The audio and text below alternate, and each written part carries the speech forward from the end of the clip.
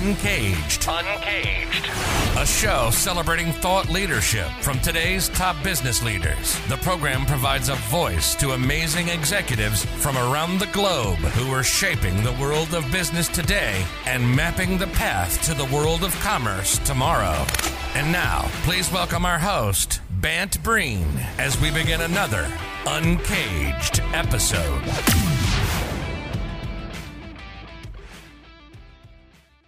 Today, we're speaking with Ken Alston. Hey, Ken, how are you? Hey, I'm great. Thanks for having me. It's great to have you on the show and talking about kind of one of my favorite topics, actually. Ken is a partner at Circularity Edge, which is a consultancy advising businesses on the shift from the linear economy to a circular economy. And we'll talk about what the good things are in that circular economy, or where we are, the positive notes that we see today, as well as some of the ongoing challenges. But before we get there, Ken, tell us a little bit about yourself and your career. Well, basically, my career has been in two halves. The first half of my career after graduating university was working in business, in particular in global multinational consumer products business. And so for 20 years, I had a sort of a conventional but also unconventional corporate career, working my way up the corporate ladder. I ended up jumping from business side to R&D, technical to marketing, in a rather unusual way. Most people are either in one stream or the other and don't flip-flop. I actually had the opportunity to do both. So I have a good mix of working in manufacturing, on the ground, doing the actual making of things, working as an R&D manager, managing the development of the next generation of products, but also as a marketing manager, introducing those products into the marketplace. So I have a very broad background that I think helps me communicate to all players within an organization, because I have an understanding of their roles and what they have to do, because I've done it. Yeah. And then along the way, while I was doing that work in the corporate world, I started working on things around sustainability, which started coming in the late 80s and early 90s. And I was very early, thankfully, I was very fortunate to be early in the corporate sustainability world, because the company I worked for at the time was a leader and stepped up and was one of the first to begin to practice corporate social responsibility, corporate sustainability. And along the way there, I ended up hiring a consultant based here where I am now in Charlottesville, because we ran into some roadblocks. And so, as one does in business, one hires consultants to help you think outside of the box. And in the end, that consultant seduced me out of my 20-year corporate career to come and work with them, which is why I'm here in Charlottesville. And for 17 years, I ran a consultancy firm here, working on what's now called the circular economy, but at the time it didn't have that name. Yeah, so let's go deeper on Circularity Edge and what that circular economy is. It's a phrase that gets bandied about a lot these days, and certainly it is a shift. But why don't we just kind of give a simple and maybe a deeper definition? Well, the simple definition, there's sort of two things we need to define. One is sustainability, and the classical definition is doing things today in a way that doesn't prevent future generations from meeting their needs. So it's a very intergenerational, future-oriented concept. And the idea behind concepts is simple, right? They're meant to make you have a change in mindset. And so the simplicity of the concept is important to get you to get that mind shift. And the same is true with circular economy, which is really understanding that today's economy, today's business model is essentially linear. We take materials, we make things, we market them, sell them, use them, and then at the end of the use, we throw them away. Mm-hmm. So we've got this linear throughput model, which is leading to a lot of waste, and it's not sustainable with the amount of population we have in the world. And so the idea is to more like mimic nature, where nature is essentially sustainable. Right here, it's the end of fall, beginning of winter. And so the leaves are falling off the trees, and you might be upset that your garden is full of leaves, but inherently it's not wasteful, right? Because we know the worms and the bugs and the molds and the mushrooms are going to take that waste of the leaf and take it back into a natural cycle safely. and it's available in the soil as a nutrient for next spring when growth starts again. And so nature is inherently circular. So how do we do all the things we do in the world today, in our modern world, in this more nature-like way, in a more circular way? I love that. And I know that there are some specific areas, Ken, that you're excited about, that you guys are focusing on a little bit more. I think we spoke a little bit about the shareable economy. Just be curious to hear about the work that you guys are doing in that space. Well, there are a number of different circular business models that begin to work in a different way than this linear throughput model, which is where we're stuck today. And one of those is called the sharing economy. We don't actually have to own everything. You know, over the years, we've come to own things, right? We're both recording this through our computers, and we probably own those computers. Well, why? Why do I have to own the molecules of this thing that's in front of me? I don't have to own it. I actually only want the service of it. And so why can't I have a different business model where instead of... I mean, I do think that some people have embraced some aspects of that. Certainly Airbnb. I just rented a car the other day. I'm going to totally blank on the name of the company. I want to say it's Turo or something like that. It's a rental car. These are examples of the sharing economy. Exactly so. Yeah. So, you know, someone has a home in a city you want to visit, and they're not using their spare room or even maybe the whole apartment they own. You can rent it for a day, a week, a month, a year, whatever you want. You're sharing someone else's assets. So why don't we take that idea of there are assets that we own, some that we want to own, and share them? I mean, that's what they're doing. Why can't we do that with other things? Why can't businesses do that? But even beyond that, the sharing economy, there's this idea of products as a service. I don't need to own the computer. Why doesn't Dell or HP or whoever you're buying your computer from, why don't they always own the molecules in the computer? And then when I want to upgrade, I just give them this old one back and give me the new one with all the latest gadgets and gizmos and features that I want. But then the materials don't get wasted because I don't know what to do with an old computer. But if they designed it knowing that they were getting it back, then maybe they'd be able to reuse some of the parts, and they'd build that into the design thinking from the beginning, and we wouldn't have this issue at the end. So there's a number of these different business models. And the one that's exciting me right now, as you said, is the sharing economy. And I'm about to launch some sharing platforms like an Airbnb equivalent, but for business to business within a city, because I think ultimately all sustainability is local, right? Your computer is in your city. My computer is in my city. So what happens next to it is a local question. No, I'm not going to dispose of my computer in your city, or it's not going to be reused in your city. Yeah. Right? So there's a real local element to this, which is important to bring to bear. I love it. Over the years, I've heard some examples of great sharing economy type businesses. And I do think that it has been a logic leap in economy which is not shareable, not sharing focused, for some people to get there. However, I mean, I would say that if anything we've learned over the last decade, the sharing economy companies like Airbnb and others have done quite well, albeit I suppose the challenge has been maybe the pandemic recently, where maybe sharing was feared because of the virus, et cetera. But maybe that what I would argue is that's certainly faded. And, you're speaking to someone who we got rid of all of our fixed offices over COVID. We did a global deal with a shared workspace company. And I don't think we'll ever go back. The company we work with has 4,000 locations.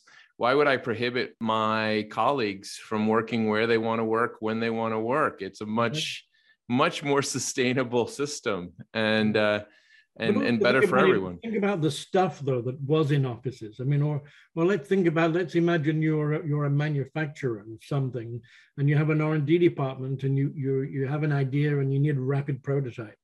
Do I have to buy a 3D printer to make a rapid prototype? Or do you think probably within any given city, there's probably 1, 2, 3, 10, 20 3D printers that are sitting, not being used 24/7? So why can't that be shared? Right? Rather I agree. Just owned. I mean, I may own one because I need one on a regular basis. I may need to use one every day, but it's still not used 24 hours a day. So why don't I have an Airbnb equivalent for my 3D printer?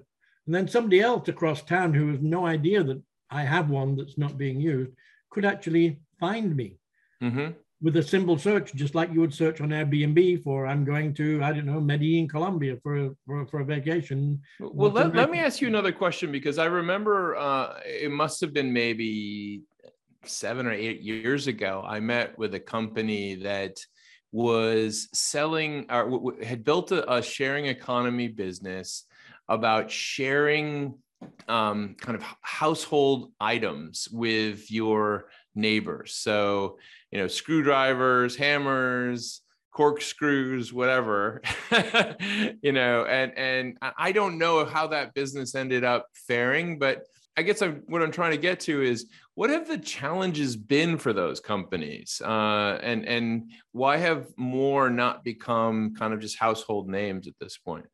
Well, I think some of that is those small items like that are literally neighborly things. They're not. I'm not going to go across the other side of the city to get a corkscrew. So I think there's a certain element of proximity that you have to have for those lower value items. Okay. My idea is more to work with the business community, because I think there's more higher value added opportunity there. And, whether it be, I don't need to have a mechanical digger if I need to dig a hole. I just have to find someone who has one that I can rent for a week, right? And then I'd probably not only rent the machine, I'd rent an operator with it, and things like that. So I think I'm looking more at the B2B market. Yeah, I see that. And maybe some of the larger ticket items, definitely from the commercial community, which is slightly larger, I understand. And I think businesses can see that value, just as you were expressing the value. There's a value to your employees for working from home, and there's a value to the company for not paying for space. I think the value equation is easier to see in the B2B world. So over the last couple of months, there certainly have been some big meetings around the world that are all about being more sustainable. And I'd just be curious to hear your thoughts on the broader landscape that we find ourselves as the world tries to shift from maybe more of a linear economy to this more circular approach. I think we have to come back to a couple of things. One is the question of why are we even bothering about this thing called sustainability? And for me, I've had chance through COVID to spend a little bit more time reflecting and thinking, because I've not been on the road as much. So I've been working more like this, in Zoom and so on. So it's been good from that point of view to have more thinking time. We all need a little bit more of that. It's tough to get. But I think for me, it comes back to what is sustainability? It's life. We're trying to sustain life on Earth, and life not only for humans, but for all species. And so when you begin to think like that, what is it I'm trying to sustain? Then you can go to the next piece, which is, well, who's going to do it? And I think the who is the question now, not the how. I think we've been focusing on the how, and like the COP meeting in Glasgow, COP26, just ended, thinking about climate change and what we're going to do. So how are we going to reduce CO2 in the atmosphere? The how becomes the predominant thing. And I think the question should be who. And so that's what I'm trying to do now, is who is going to come and work with me and take some of these ideas forward and move them from the talking world into the implementation world, because that's where we need to move. We have to have movement, and we have to have action.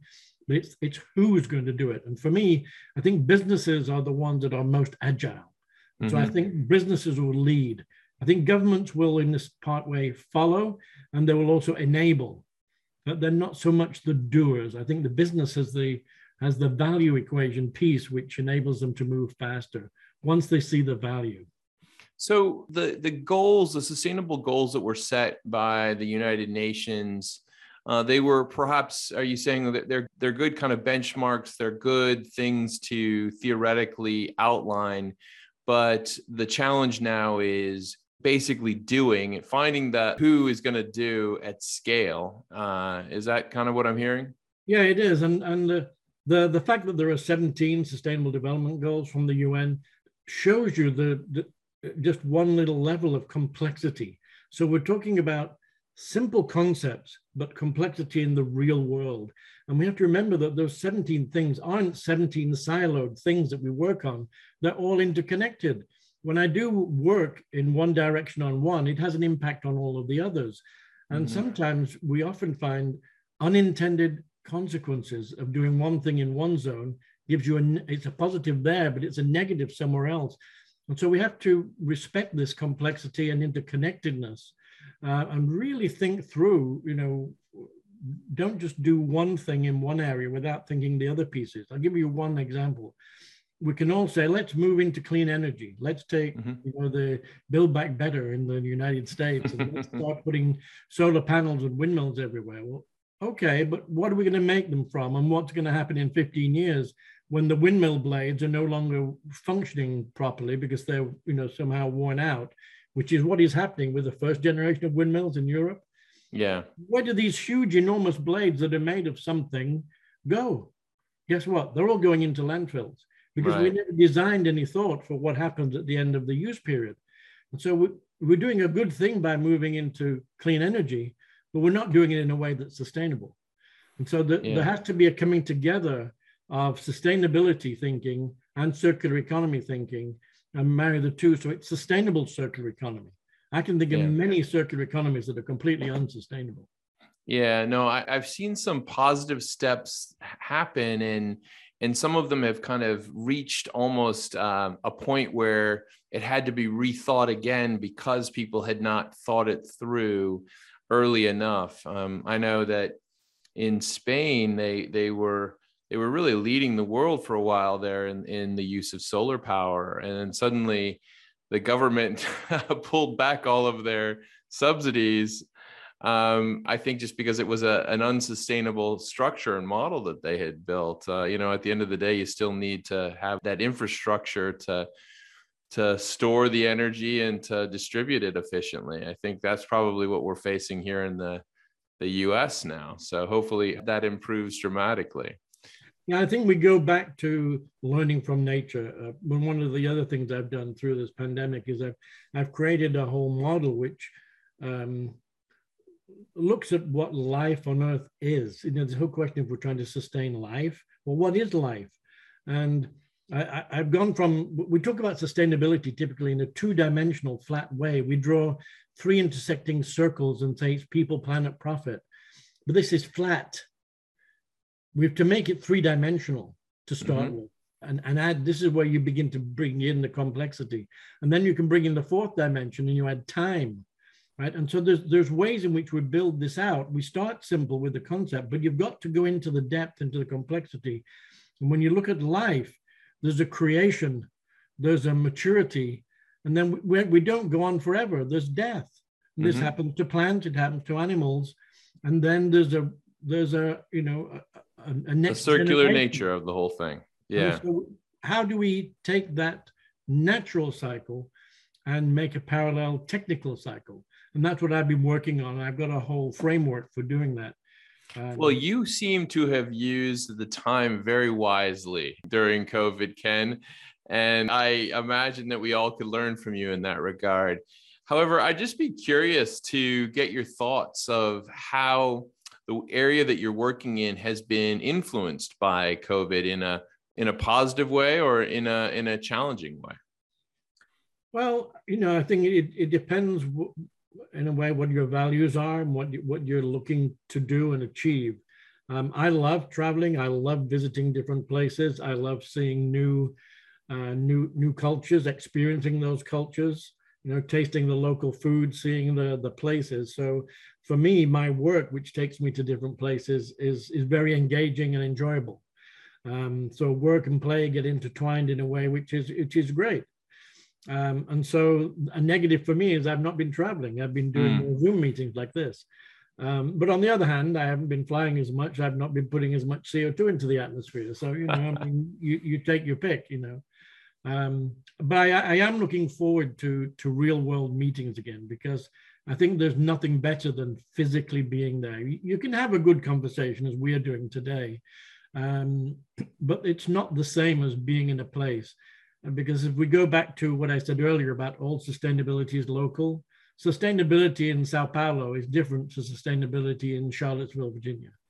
Right. These questions have a very local nature that can only be dealt with on a local basis with local people. Mm-hmm. So I'm looking forward to getting. I'm triple vaccinated, and so I'm looking forward to being able to. Yeah, travel. You're ready to travel. You're ready to get going again. Absolutely, I completely understand that, and I share that same. Call it wanderlust that we had before COVID, and certainly seeing things from different perspectives, I think always is good for developing new ideas. And so hopefully over the next year, 2 years, you'll be able to travel more. But in the sustainable space, whilst we do see some movement, I would say, from a bureaucratic level to support sustainable development, and from a government perspective as well. And certainly I would say it seems like a hot topic, at least by the Davos crowd. Everyone seems to be talking about all of the right things. But, what are you hoping to see in the future? What would be, let's say, the beacons that we should be looking for to see if we're getting this right?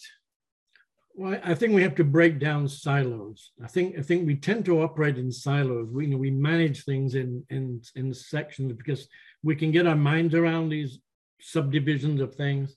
When I talk in universities, which I do a lot of speaking in universities, who am I talking to? I ended up one day talking to the School of Dentistry in a Bogota university, Colombia. Imagine. Now, they had no idea. I happened to be there to talk to the dean and the faculty, first and foremost. But they happened to have the dental school annual meeting. And so they put me on stage for 15 minutes to talk to the dental students. And they were completely bemused by this crazy guy who appeared from nowhere to talk about sustainability and circular economy when they're there to learn about teeth. But, there's something when they go out to work doing whatever they're doing in dentistry, they're using materials, they're using equipment. And so all of this thinking still needs to be infused into dentistry. But why is it only dentistry or biology or chemistry? Why are we siloed? Because one of the teaching techniques I used in my new work that I've been thinking about this last 2 years is fractals. I've taken the triangle and created, I haven't created the fractal, but I've used the fractal of the Sierpinski gasket as a way of diving deep into a topic and bringing these elements out that we need to understand. And to do that, you find fractals in biology, you find fractals in architecture, in road layout, right? Roads branch one into another. Our veins and our lungs are all branches, are fractals. So some of these underlying concepts are cross-cutting across all of these different disciplines. And so I think we need to break down some of these silos and try and look across. And in that way, when we break down the silos, hopefully we get this coming together of all the different parts. Ken, it's been amazing talking to you today. On, I guess, a personal level, I hope everyone listens to what you have to say and starts to apply the work that you guys are doing. We've been speaking with Ken Alston. He's a partner at Circularity Edge, which is a consultancy that works with businesses and individuals and companies on really shifting them from the linear economy that we find ourselves in to the circular economy that will hopefully build a much more sustainable planet and a sustainable world for us going forward. Ken, it's been amazing talking to you. If someone wanted to reach you, where should they find you? CircularityEdge.com is a good place to start. You'll be able to find a little bit more about me. You can also connect with me on LinkedIn. If you search for circular economy happens to be my LinkedIn name. So you can see how early I was in the topic to be able to snag the name. Excellent. Excellent. Well, thank you so much for being on Uncaged Day, and we look forward to talking to you again. Thanks very much. It's been a pleasure. Cheers.